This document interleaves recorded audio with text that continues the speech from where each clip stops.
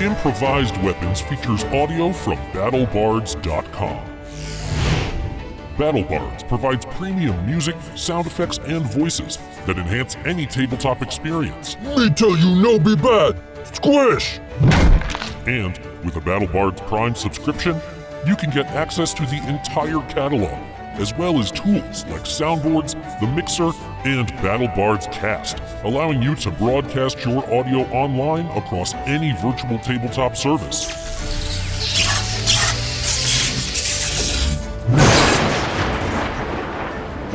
You can even upload and mix from your private audio library.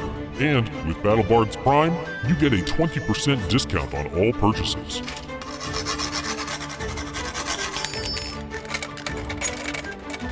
Head to BattleBards.com and subscribe to BattleBards Prime using the coupon code IWVTcast to save some money and let them know who sent you.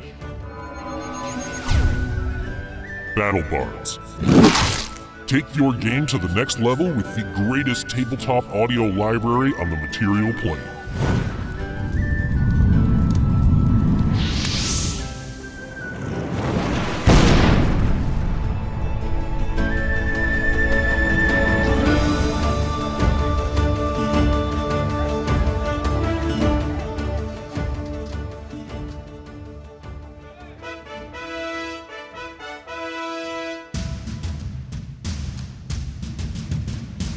The following is an original actual play Dungeons & Dragons podcast featuring comedians and improvisers in the great state of Vermont. Welcome to Improvised Weapons.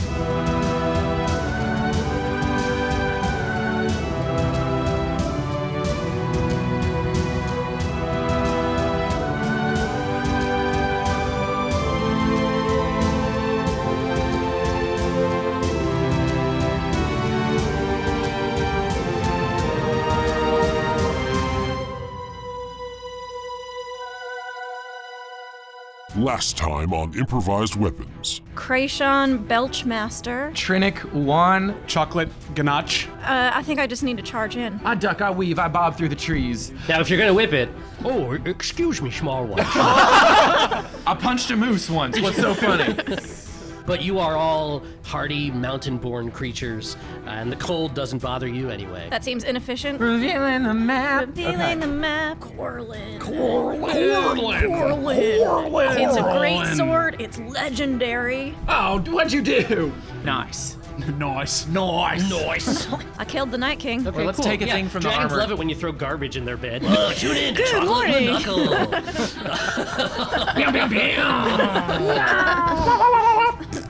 Capital Ho, Capital Lee, Capital Crap. Episode 100. This is episode 100. Episode 100. That's crazy. We've been making this podcast for over 2 years now. That's a long time. It's twice the average life expectancy of the panther chameleon. For real, look it up. Before we get to the episode, we have to dole out some heartfelt thanks to you, the listener. Whether you've been with us since the very beginning back in Stone's Throw, or you joined us later in our adventures, we appreciate you being along for the ride. Thank you. No, we really mean it. Thank you. We love making the show, and knowing that anyone out there is following along makes the whole process that much sweeter. We'd also like to thank everyone that supported us along the way.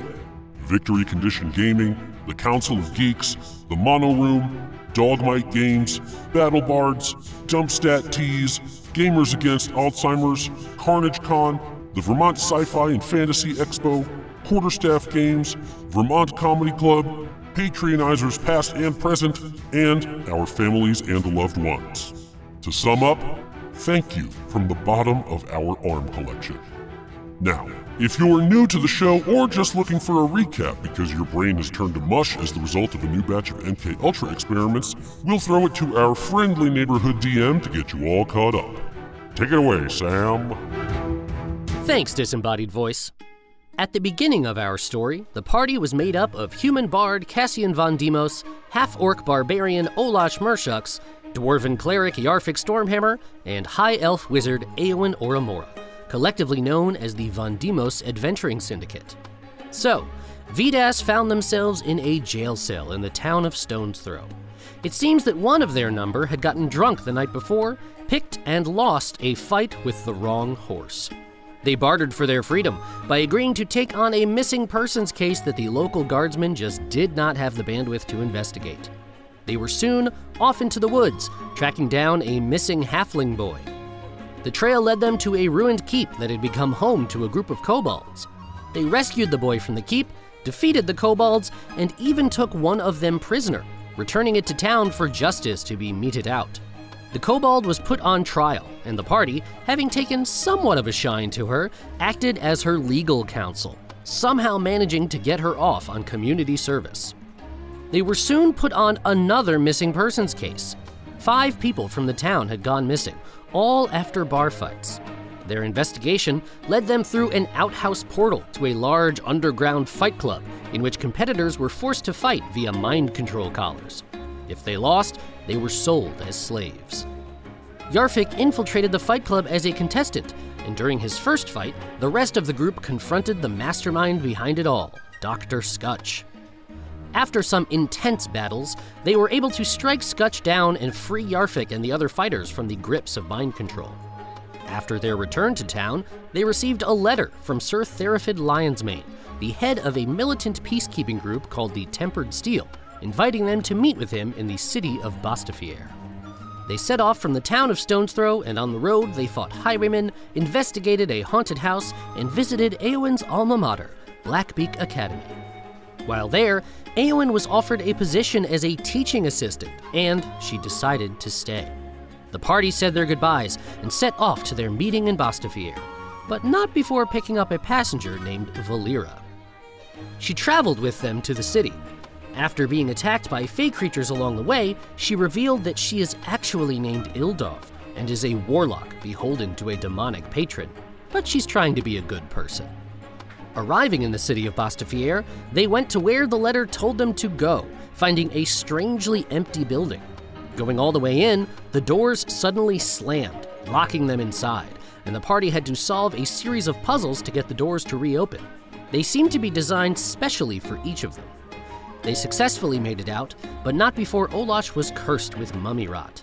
In an attempt to find a cure, they turned to a less than reputable person named Gulric de Tuop, who promised them a cure in return for providing a little muscle. All they had to do was beat some people up. In the process of doing that, they were locked in a warehouse that was then set on fire and seemingly left for dead. They managed to escape through the sewers and speak to the leader of their former foes, finding out that Gulric may be even more disreputable than they feared. Through a series of events, they discovered that they are actually heroes of legend and have been prophesied to vanquish a great evil known as Elderzolm, the Deep Wrath. But first, they have to recover a legendary weapon on the other side of the continent. They worked against Gulric while in his confidence, eventually breaking into his mansion and confronting him. After besting him in combat, they took him prisoner and left the city in search of the weapon, Ajia's Tear.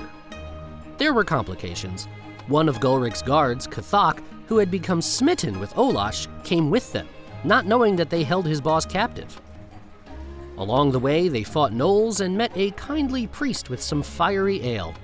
Cathok left the party to escort their priest friend to his abbey, and the party arrived in the city of Crossroads. They deposited Gulric at the local station house of the Order of the Raven's Egg, an organization that fosters and polices magic users. Soon after, the town was attacked by a griffin, causing the guards to close the gates lest anyone leave and be put in danger, effectively stranding the party till the morning. The steward of the ORE station house, a tiefling named Pasht, invited them back to read some books, and then confronted Ildov about being a warlock, something the ORE considers to be a crime in and of itself. A tense battle ensued, but the party was able to knock her unconscious and tie her up. Whew, okay, take a breath, we're halfway. The party camped out in Pasht's station house for the night, leaving as early in the morning as they were able so as to avoid anyone discovering their activities from the previous evening. They headed north. Along the way, they rescued an injured griffin from a hill giant. Eventually, they made their way to the path to the mountain Veriseorsa, where they believed Ajia's Tear to be located. This particular path was well cared for and tended by a furbolg named Blackwing. A somewhat strange being, he allowed them safe passage so long as they didn't disturb the forest or its fauna. When they camped for the night, they were again attacked by fey creatures. Luckily, Blackwing appeared and helped them. He watched over them so they could rest, and before they left, warned them about the Tash-es-Kayana, a group of wood elves that live on the mountain and take its care very seriously. Arriving at Veraseorsa, they came to a small shrine upon which a flowery portal opened. Out stepped the god of knowledge, Maku, to provide the party with the last bit of aid the gods would be able to give till Elderzone is dealt with. Their former party member, Eowyn, freshly transported from Blackbeak Academy. After a tearful reunion and giving her the Cliff's Notes on the current situation, they began their ascent. They ran folly of a mimic and attracted the attention of the Tash-es-Kayana, but were able to make a deal with them. They would be led to and allowed into a cave on the mountain in return for looking for a lost member of the tribe. Inside the mountain, they fought spiders, made friends with mushroom people, and discovered a vast underground cavern filled with trees and other vegetative life. Here, they discovered the missing elf. Though he had no interest in being rescued, he was able to provide them with information about the warring clans of Vegapygmies in the cavern. They worshipped a being on the far side where the light was brightest. Carefully sneaking there, they found a stand of trees flanked by a river and a lava flow. From one of the trees, a wooden being emerged with a bright light in their chest. It demanded a sacrifice of them, and, unwilling to comply, a battle began that saw this creature summon minions out of both the water and magma. Eventually striking it down, Eowyn plunged her hand into the creature's chest, drawing forth a shimmering rapier, the legendary weapon Ajia's Tear. As soon as the weapon was free of the wood, the lava and water began to rise, so the party booked it through a cavern that had devolved into utter chaos. They made it out unscathed, bringing their mushroom friends with them, and waiting for them in the cave mouth was Cathok, who had been following behind by only a day or two. The Tash-es-Kayana were also there, admonishing the party for clearly causing trouble. The scolding was short-lived, though, as soon a group of gargoyles attacked. Snapping into action, the party defended themselves and put the gargoyles down.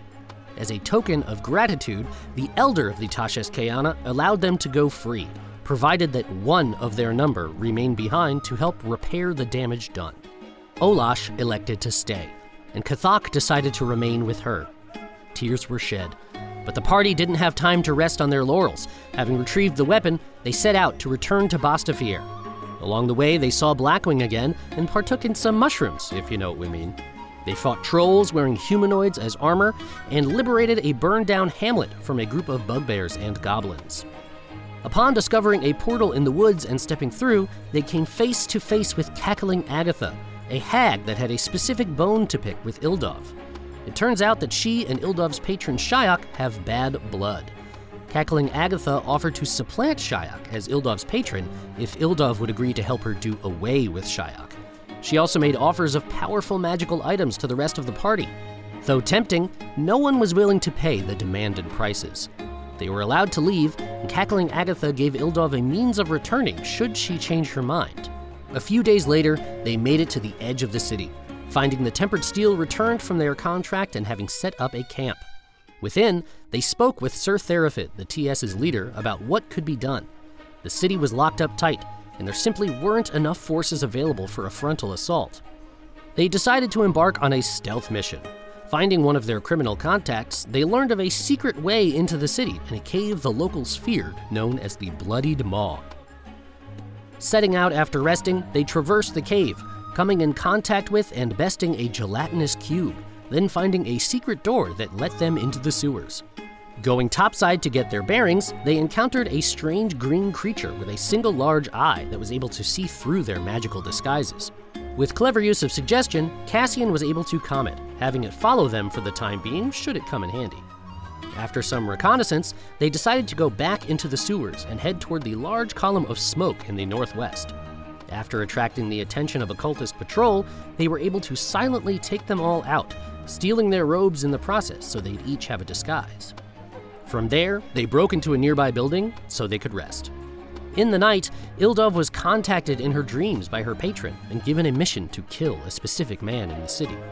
She left in the morning before the others awoke, leaving only a note that she would find them again ASAP. The party was none too happy about it, but had no choice other than to keep going.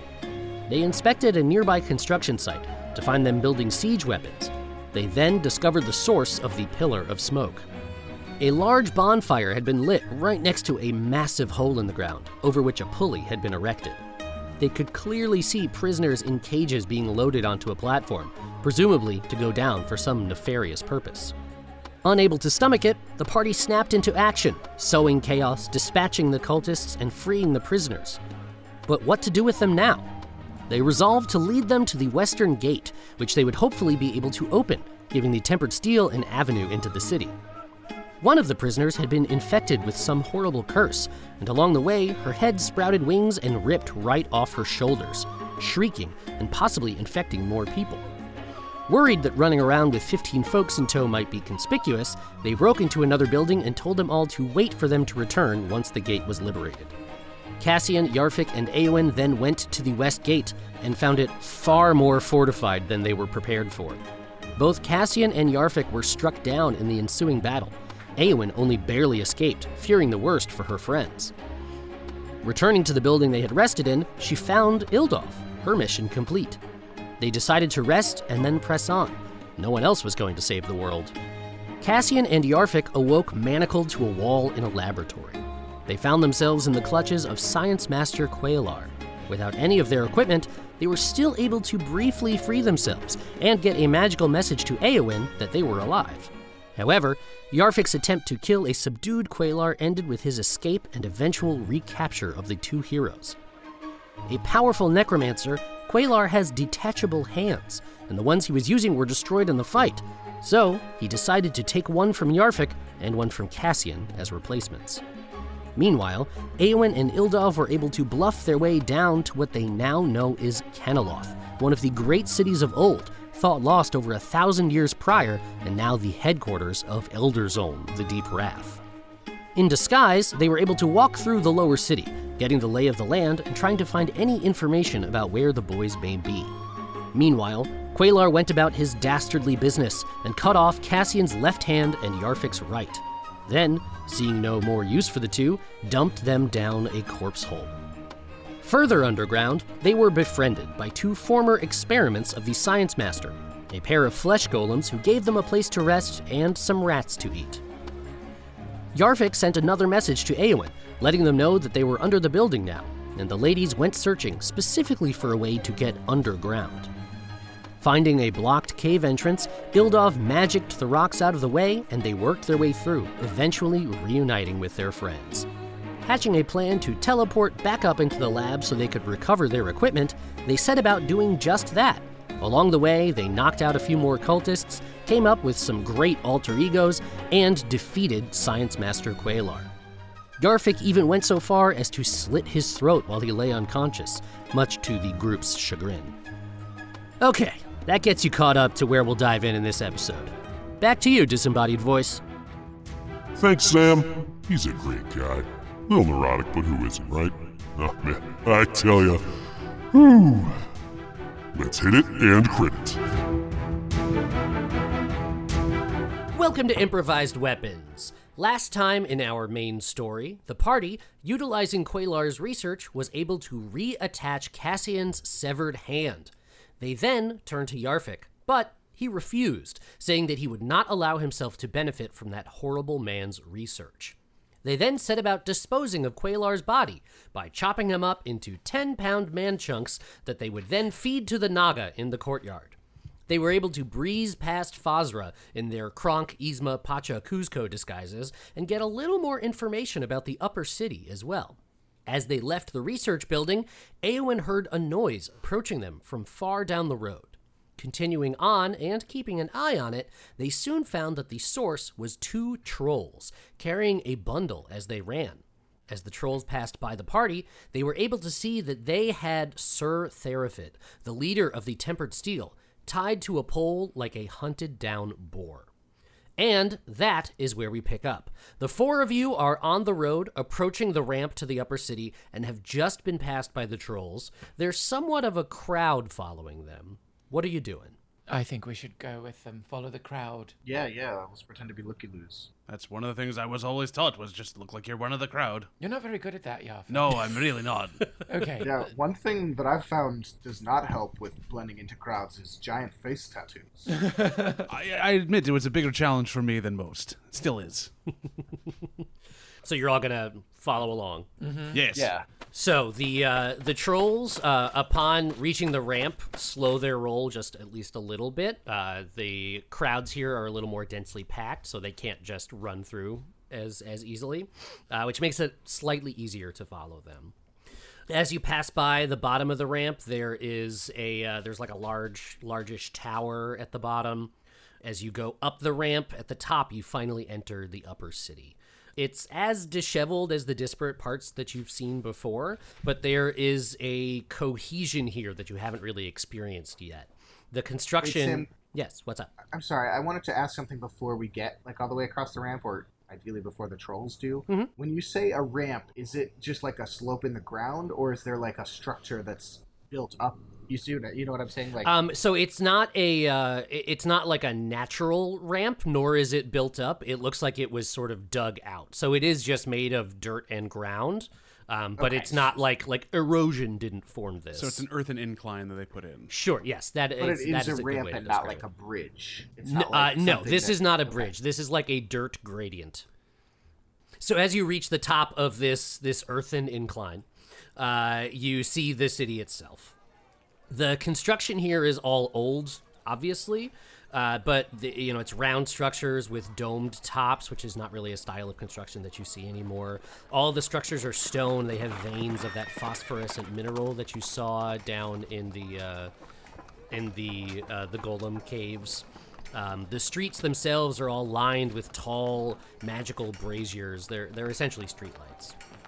There's a lot of movement here, not just of the crowd that's following the trolls, but goods going from one place to another, people and creatures moving from one place to another, and they're all moving with like a clear sense of purpose. There's no one loitering or waiting or wasting time. Everyone has a task at hand, whether it's following these trolls or doing whatever their perceived job is. And many people are following the trolls, and as you pass through, more people are sort of breaking off from whatever their prior task was and joining this group.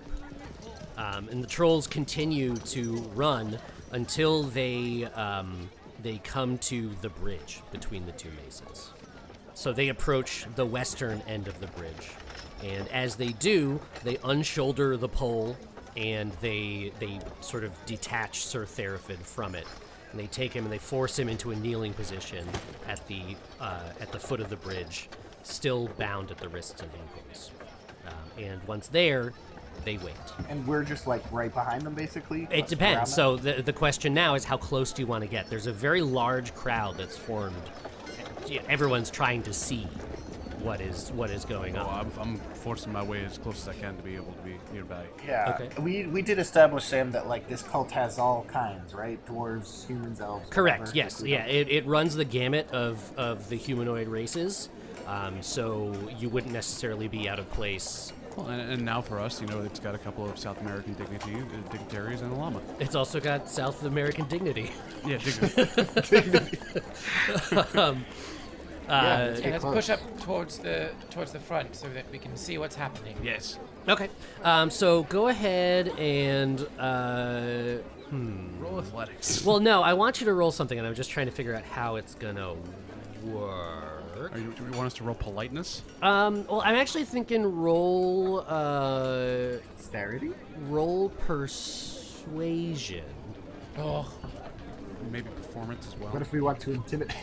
That's Well, true. okay, so actually, you know what? Just kidding, How I'm do you better want to at move persuasion. through the crowd? I feel like Cassian is going to use a combination of nimbleness and charm, as is his wont. He's going to kind of just slip through gaps and sort of smooth it over if he pisses anybody off by just acting real chummy with them and all excited about the great victory. I'm just going to try to get as far forward as I can without touching anyone.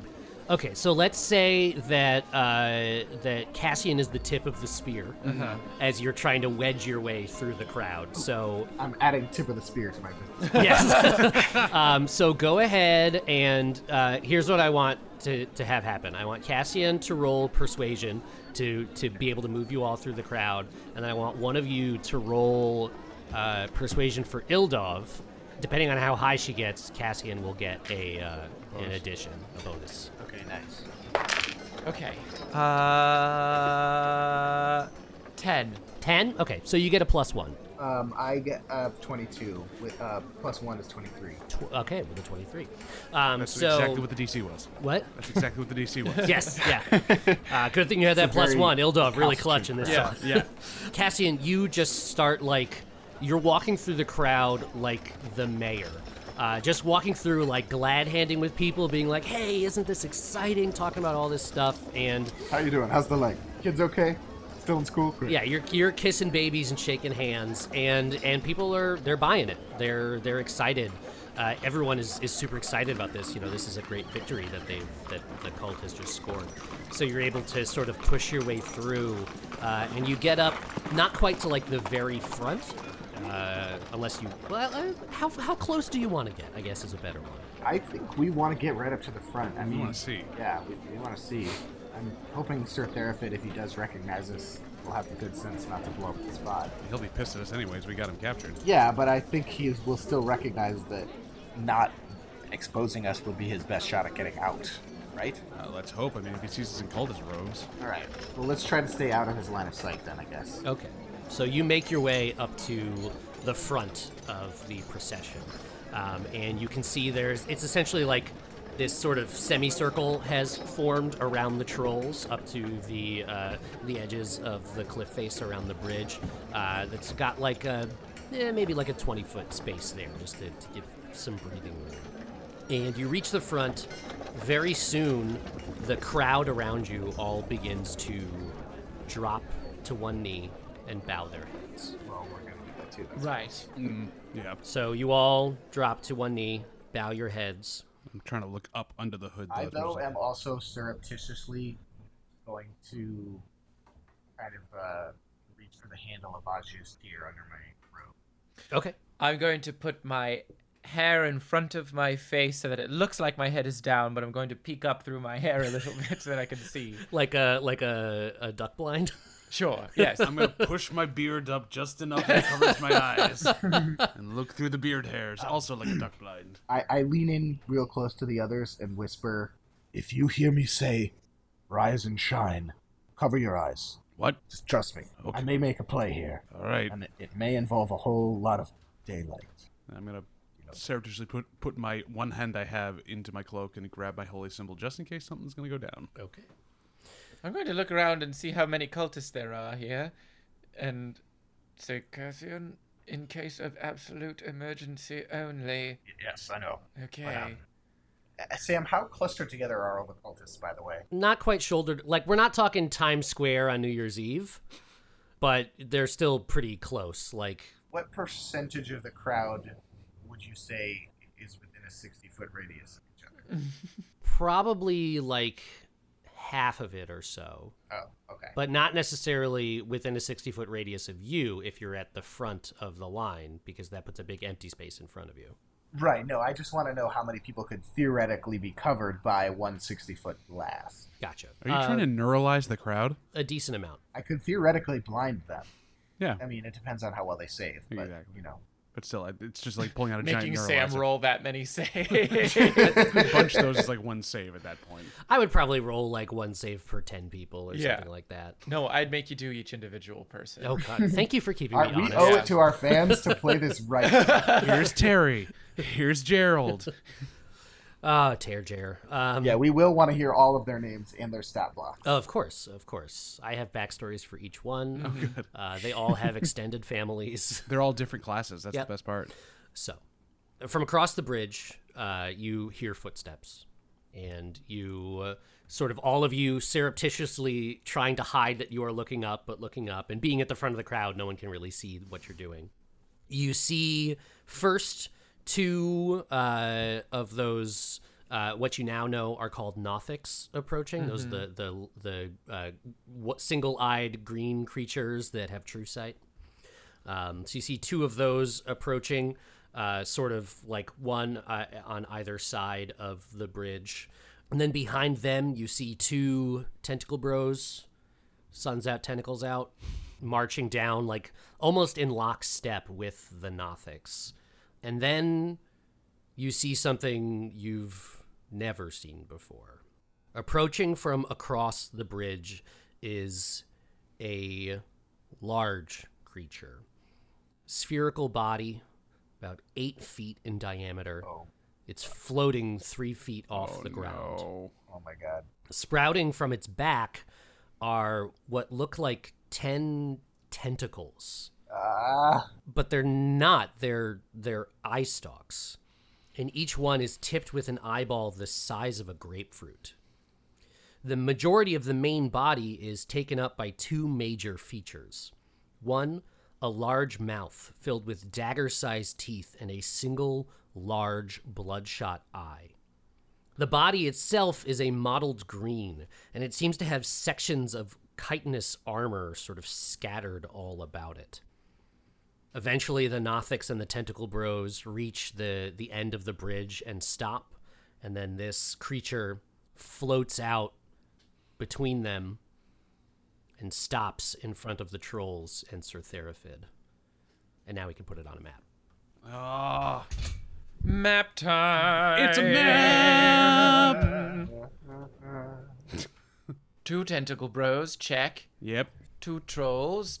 I forgot how big they were. Ah! Oh my god. God! Damn, that's a great mini. Oh man. Oh god. Oh my I god. can't believe it didn't occur to me that that's what He would. Elder Zone was. Was a beholder. Really? All I mean, of it the might not eye be. imagery didn't nail it for you? Honestly, it did not. So, Oh my god. the creature comes forward, comes to a stop in front of Therafid and the trolls, and sort of stops for a moment and looks out over the crowd.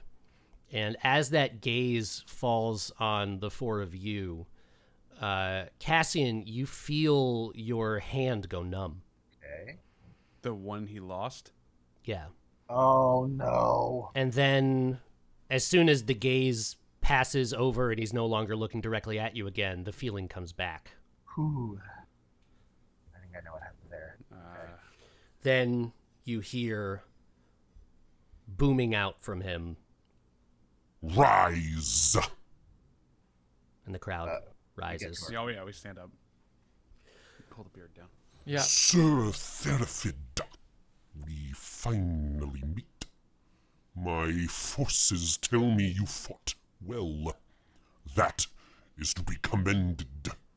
But, as is the case with any that choose to stand against me, you have fallen.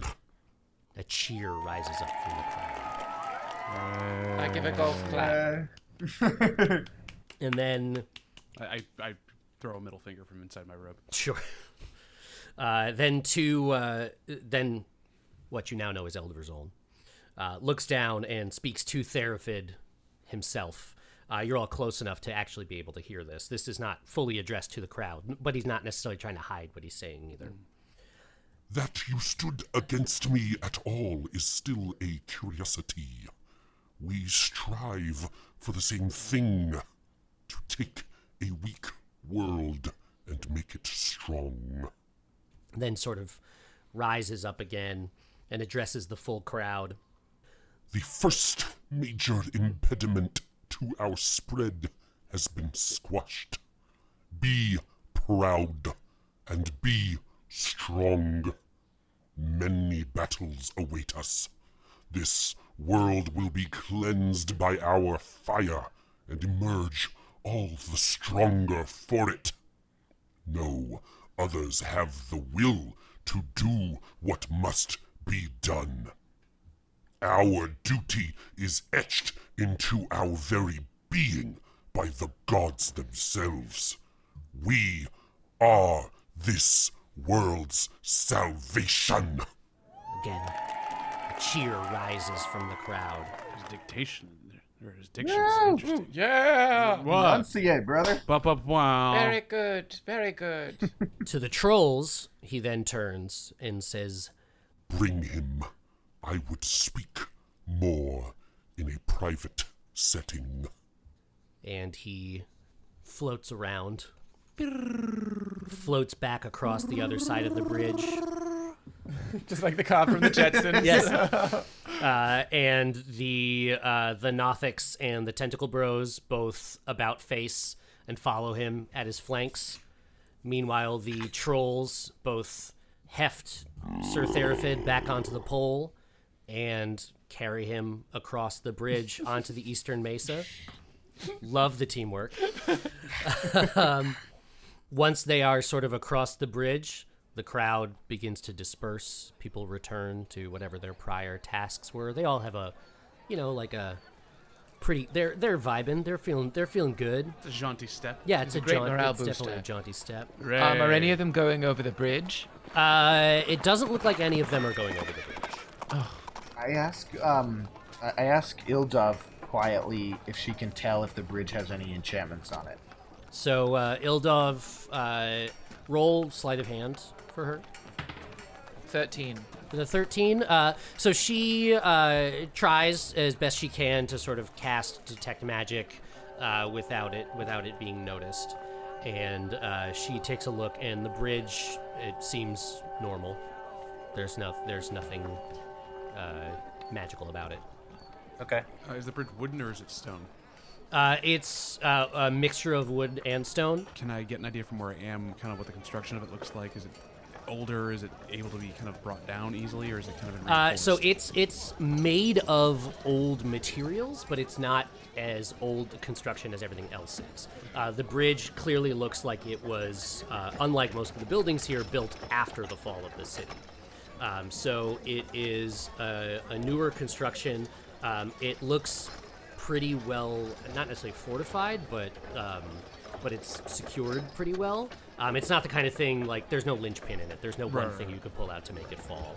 I was just trying to figure out, like, through stone, kind of like, is it put together well enough that, like, if we made a few good cracks in it, we might be able to bring it down from the other side? It's possible. You don't know what the other side of it looks like. Right.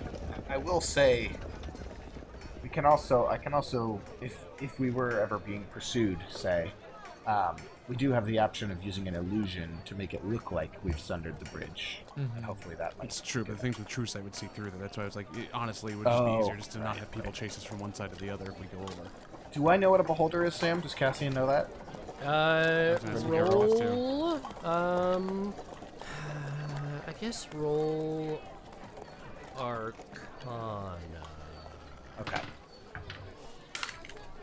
That is an 18 for Arcana. Ildov got a 15, so Cassian has the best roll so far. And Aelin got less than that. Natural 20. Oh, wow. Okay. Beholders are... John, you are a beholder. Yes, I am a beholder. Beholders are not completely unknown to people. They are very rare. None of you have ever encountered one, surely. But they have been written about scantily in the past. They are, what you saw is certainly indicative of what you've read before. And alongside that, you do have some tidbits that will be useful. It has been written about that they have an anti-magic gaze that emanates from their large eye. They are able to shoot a number of different rays from all of their eye stalks that all have various destructive properties. So they can do a lot of different things with all of that. They are wickedly intelligent creatures. Emphasis on the wicked part of it. They are pretty just sort of like naturally evil and hard to kill. Hard to kill just because they're very powerful, or they have like armor plating, or I guess we saw some armor plating. It's hard to kill more because it's hard to reliably get close enough to them to kill them, and they are immune to a lot of things that would make it easier. You can't knock them prone because they float naturally. You can't generally attack them head on with any kind of magic, which would be the most powerful way to take a good chunk out of them. And even if you were to get close enough to do some sort of melee attack on them, those jaws are not for show. Do I know if they can be charmed or if they're immune to that? I mean, I know if it comes at them straight on. Okay. Let me see. Obviously not through the anti-magic. Yarfie's like thumbing through his lore, just like, okay, let's see here. Beholder, bestial, changing, Belchmaster, Beholder. There it is. Moose Knuckler. They're not immune to charm. Okay. But that doesn't mean it would be easy. No, yeah. They are quite smart. No one else is going across the bridge. I really want to go across the bridge, but I feel like if we do that, we'll be called out. Right, we might Yeah, be. probably not in front of everybody. Let's wait for the crowd to disperse. Do we want to kind of explore this side of the city a little bit? It sounds like Therafit is not in immediate danger. He's going to be interrogated, presumably, which won't be fun, but he probably won't die. Yes, maybe there's a sort of shop on the side of the city that we can buy things from. That's an idea, yeah. Let's look for the... Sell some daggers, and we still have about 58 daggers that we've never sold. We really do. Although Has anybody been rigorously tracking our inventory? I have not. I've not either. Not really. I've been tracking our spend for our gold, but not our... But, yeah, I mean, if you guys don't mind, we don't have to sell the daggers. I could always just keep making my dagger mail armor that I've been making, just sewing them together. I didn't know you were working on that. Oh, yeah, in my spare time that I've had, which is 2 weeks, which hasn't been much. It's hard to sew daggers with only one hand. Yep. So you're going to look around this side of the city? Yeah, we're going to Explore, explore a let's bit. see what we can see. So you're on the... Look like we're going somewhere, though. We have somewhere to Right, be. we look purposeful. You're on the Western Mesa. You're right in front of the bridge. Oh, look, a sign, the Western Mesa. There's... you basically have the run of it. So this tower that's next to us is just like a guard tower, I'm guessing. It's like a watchtower. There's not really... Yes. I guess let's head towards that other big building that's sort of behind us and to the right. See what I'm saying? The farthest one or the one that's closest to us? So, cardinal directions apply here. So, the north one. the top, Oh, okay. so north, south, east, and west are So of the orientation. West of us. Yes, I Yes. see it. I see it. This one. Yep. Well, you guys want to see what that is? Now we can take a look. Sure. So you head northwest through the dispersing crowd, looking like you are traveling with purpose, like you, A, know where you're going, and B, have a reason to be there. Yep. And you travel northward. It doesn't take super duper long. We'll say maybe 15 to 20 minutes to walk that distance. And you arrive at a largish building.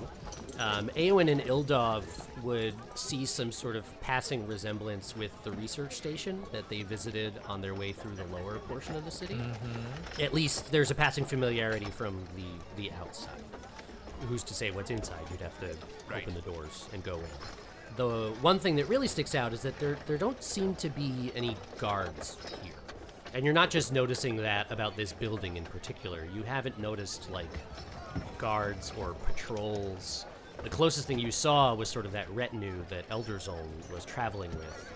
But even that, it didn't really seem like he needed them to protect him. Right. It seemed more like he just wanted an entourage.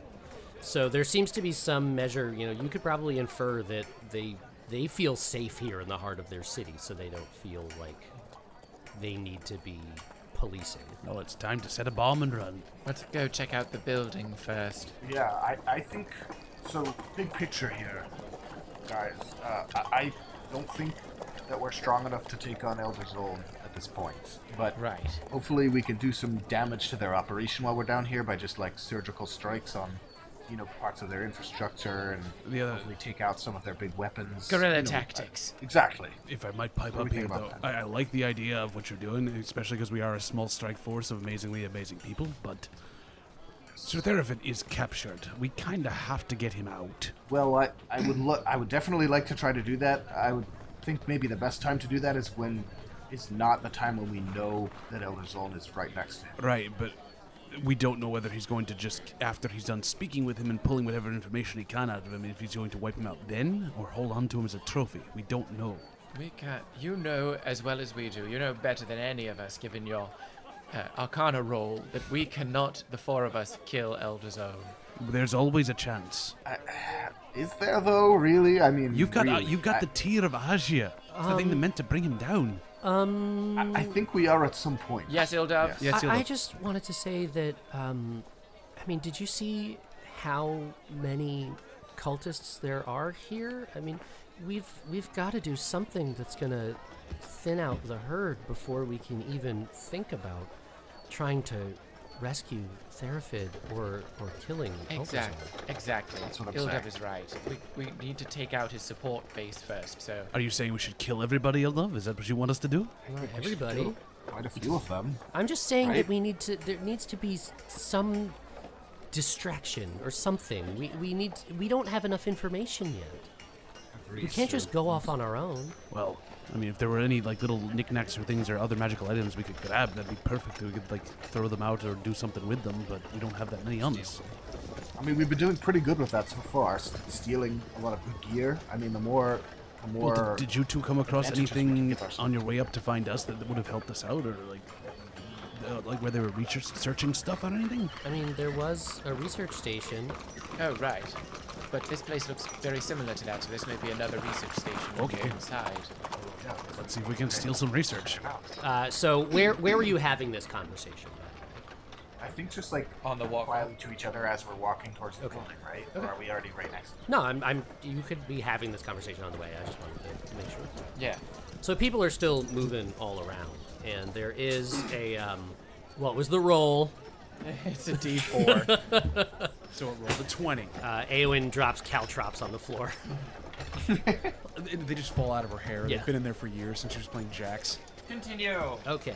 Approaching from sort of another road that dovetails with the one that you are on is another group of cultists. There are 3 of them, and they have 3 what you can only assume are prisoners between them, sort of all like tied along a rope at the hands. Their feet are free, and they're sort of trudging along.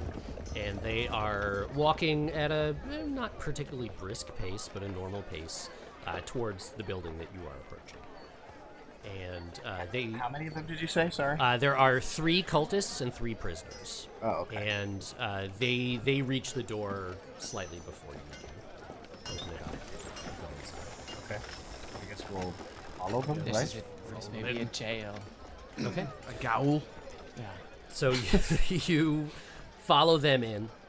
As you walk through the door, you, specifically Eowyn and Ildov, notice the very stark differences between the research station that you saw before and this building.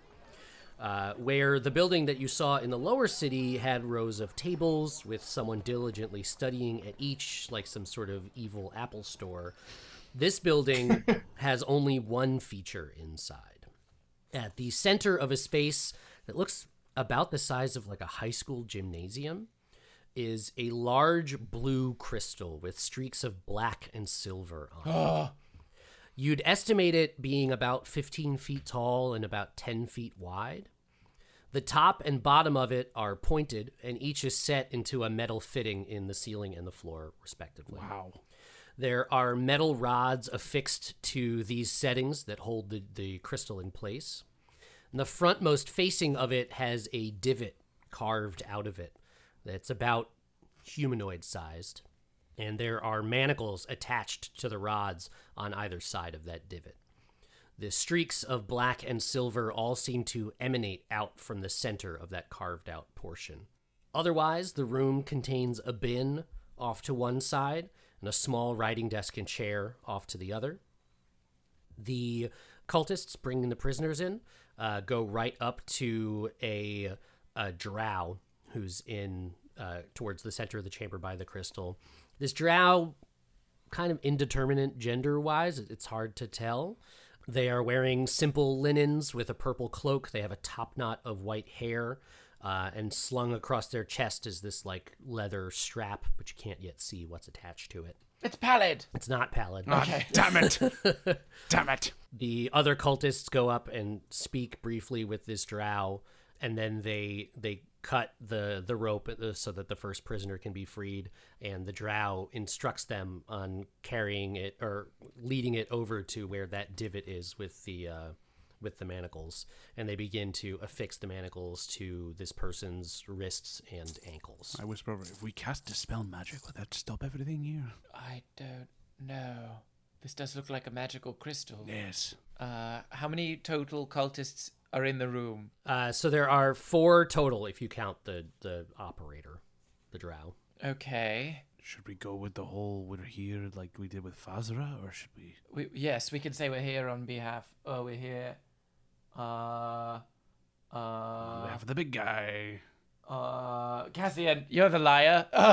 Yeah. Jumpy McJumperson. Have they noticed us, Sam? I assume they see that we're here. Are they, like, looking at us like, what the hell are you doing here? Or are they just kind of like, oh, it's more cultists? So 2 of the cultists are affixing the manacles to the prisoner. The operator is instructing them. The other cultist is sort of holding the rope for the other 2 prisoners, who look just, like, beaten and downtrodden. Like, they're not going to try to escape on their own, because where the hell would they go? And that cultist does sort of, like, look over at the 4 of you with this look of, like, what the fuck? What are you doing here? We're doing a survey.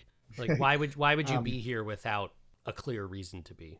Doesn't say anything. Yeah, I'm gonna sort of just stride over to them, looking important, and kind of snap at them officiously. Progress report. Excuse me? Did I stutter? The higher-ups asked for a report on your progress here. We're moving to the next phase of the operation now that Therafit has been captured. They need to know how things are moving along here. While he's doing that, I'm walking over to the desk that was there and like starting to rifle through papers, looking very important. So as you do that, the drow hears the movement of the papers and everything, and like snaps around and says, "You there? What are you doing?" Looking for your work. I say, eyes on me, friend. I'm the one that you need to be directing your attention to at the moment, and I asked for a status update. And as you start to speak, the drow sort of puts their hand up with their finger out to quiet you, but never breaks eye contact with Yarfik and says, "Once again, what are you doing?" We're here for a progress report. Then get away from my personal desk. None of my progress is listed there. Perfect. Glad to know it. I back away a little bit slowly, and I don't back away like cowardly. I'm like, fine. Okay. I cast True Strike, and Ildov also does not have that spell, so...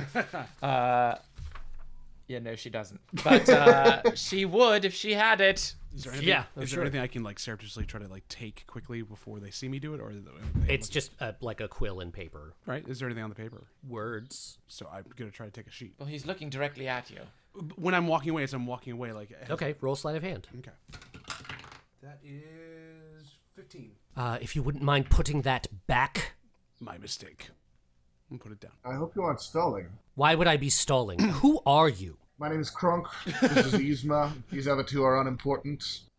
We're here directly from Elder Zoln. We need to know whether you're ready to proceed for the assault, further assault on the surface. Well, why would you be coming here for that? Why wouldn't you be going to the Rookery? Because we believe in acting directly, right to the source. The Rookery is on our list. You're not the only place we're Yzma. checking. Roll persuasion. Me or both of you? Ildov. That was Ildov. Yes. Oh, that was Ildov. Okay, right. Yeah, that was clearly Ildov. Anyone's not going to. Sorry. 18. Ildov rolled an 18. Okay. 24 for Cassian. Fine. Progress is going as well as can be expected. Unfortunately, many of the prisoners have chosen to hide any of their magical tendencies, so we have had several batches of crystals come through inert. However, I see. We work as quickly as we can. I would love to have a string of people come through and just process each one over and over so that we can weed out all of them. But other departments also need their fodder. And I understand that. If you want my true opinion... We do. I would say have the others refine their methods so that I can produce as many of these as we need. Refine as in ensure that all the prisoners that make their way to you are magically gifted? Yes. Quaylar doesn't need those with those skills. I do. Yet he gets first pick. We've already spoken to Quaylar. He's very aware that he's behind schedule on a lot of things. I turn to the group that brought the prisoners. I say, I turn to yes, and as he's doing that, I turn to Yarfik. Ilda turns to Yarfik and just kind of goes like, "We got this, Yarfik. You're good. Just trying to help. I know. This is not your bag, man." Actually, surprisingly, I was looking. So I'm going to ask the group that brought the prisoners. Have you verified whether these three are gifted? Well, sort of. Sort of. Yeah, Please elaborate. We asked the prisoners in the cell if any of them had arcane abilities, and these three were sort of standing in a corner, and everyone else pointed at them. So we don't know which one of them does, but we know it's one of them. I see. So we're just trusting on the word of a group of terrified prisoners willing to sell out their own mothers for a reprieve. You see, one of the things that we've been tasked with is upping the efficiency of this entire operation. We can't be going based off of the words of prisoners under duress. Everybody knows that that's unreliable. I swear to God, to the Elder Zone below, this organization has no grasp of subtlety. You could be wasting this man's time for all we know. The drow speaks up and says, I care little for subtlety, okay? I have a prisoner in the manacles right now. The easiest way for me to determine whether or not he has any arcane abilities is merely now to complete the procedure. Mm-hmm. And then turns to the two that were attaching the manacles and says, now, tighten the manacles. And they sort of, not tighten the manacles themselves, but pull the chains that are attached to them and like lock them off. So the person is in like Da Vinci's model of man pose. Jesus. I'm surreptitiously reaching below my cloak for the handle of my rapier of Vajia's tier, and I'm going to say, well, there is actually one thing you may not have considered about that course of action. And what's that? And I whip it out and stab it through the throat. I'm also, I want to, well, I'll wait till my initiative turn. I just stabbed him in the throat. And all the other things I'm going to do. It's gonna be... There's no roll for that, right? No. Not at all. I cast stab. I mean, that's what I'm attempting to do. Yeah, no, It's a blinding stab, too. It's like flash of light straight through the neck. Well, go ahead and roll an attack. As Cassian does that. That is a 22 for my... I suppose that we're in battle now, and so using my True Strike, I cast Firebolt on the cultist that's not manacling the prisoners. The one that's holding the other two? Yes, the one that's holding the other two. Okay. So using True Strike, I have advantage, right? Yes. Yes, you have advantage on that. Yeah. Cassian, your 22 hits. Go ahead and roll damage. Yeah, one of those was a natural 1, so I'm happy that I got advantage. That was a 24. Yeah, that hits. Yeah. That is a 13 damage. Radiant damage, if that matters. 13 fire damage at the cultist holding the two prisoners. Okay. So, Cassian, you whip out Ajia's tear, and you stab forward. The drow sort of rolls a little bit, so you don't get him like in the neck, but you do get him like through the sort of the meat of his shoulder, and it's like searing, like you basically like lightsaber stab him pretty much. Like it's pretty gross. Meanwhile, Eowyn, you ready for action at any moment. Eowyn's always ready for a good scrap. She's always prepared. With your True Strike having already been cast, you know exactly where to aim, and you fire off a firebolt, and you catch this cultist right in the side of the head, set his hair on fire. Ooh, nice. And he drops the rope holding the two prisoners, and now we need to roll.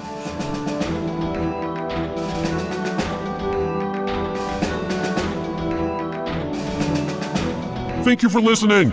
You can follow us on all the things at IWVTcast. You can email us at improvisedweaponsvt@gmail.com, and you can check out the other great podcasts from Puma Knife at teampumaknife.com.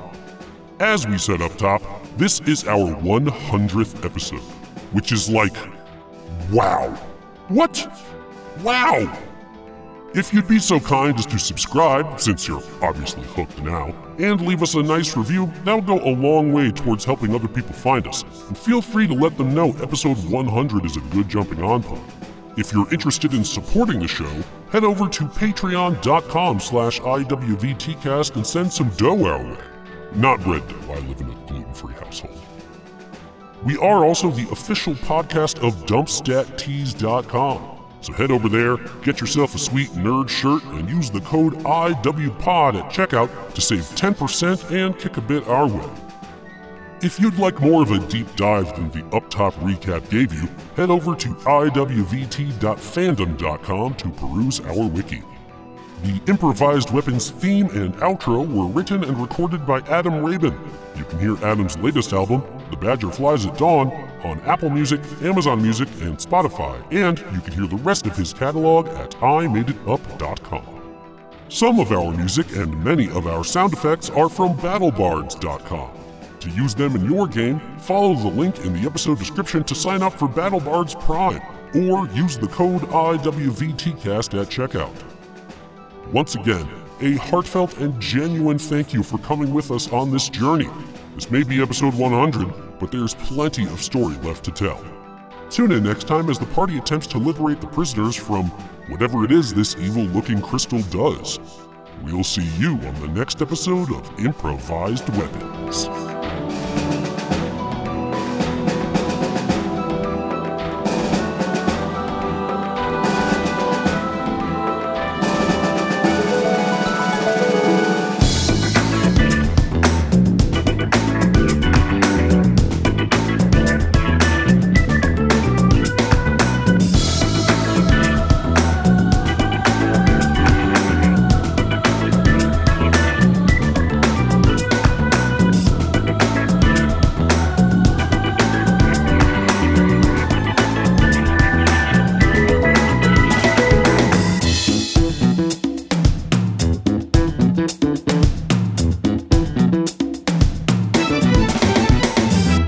This has been a Puma Knife production.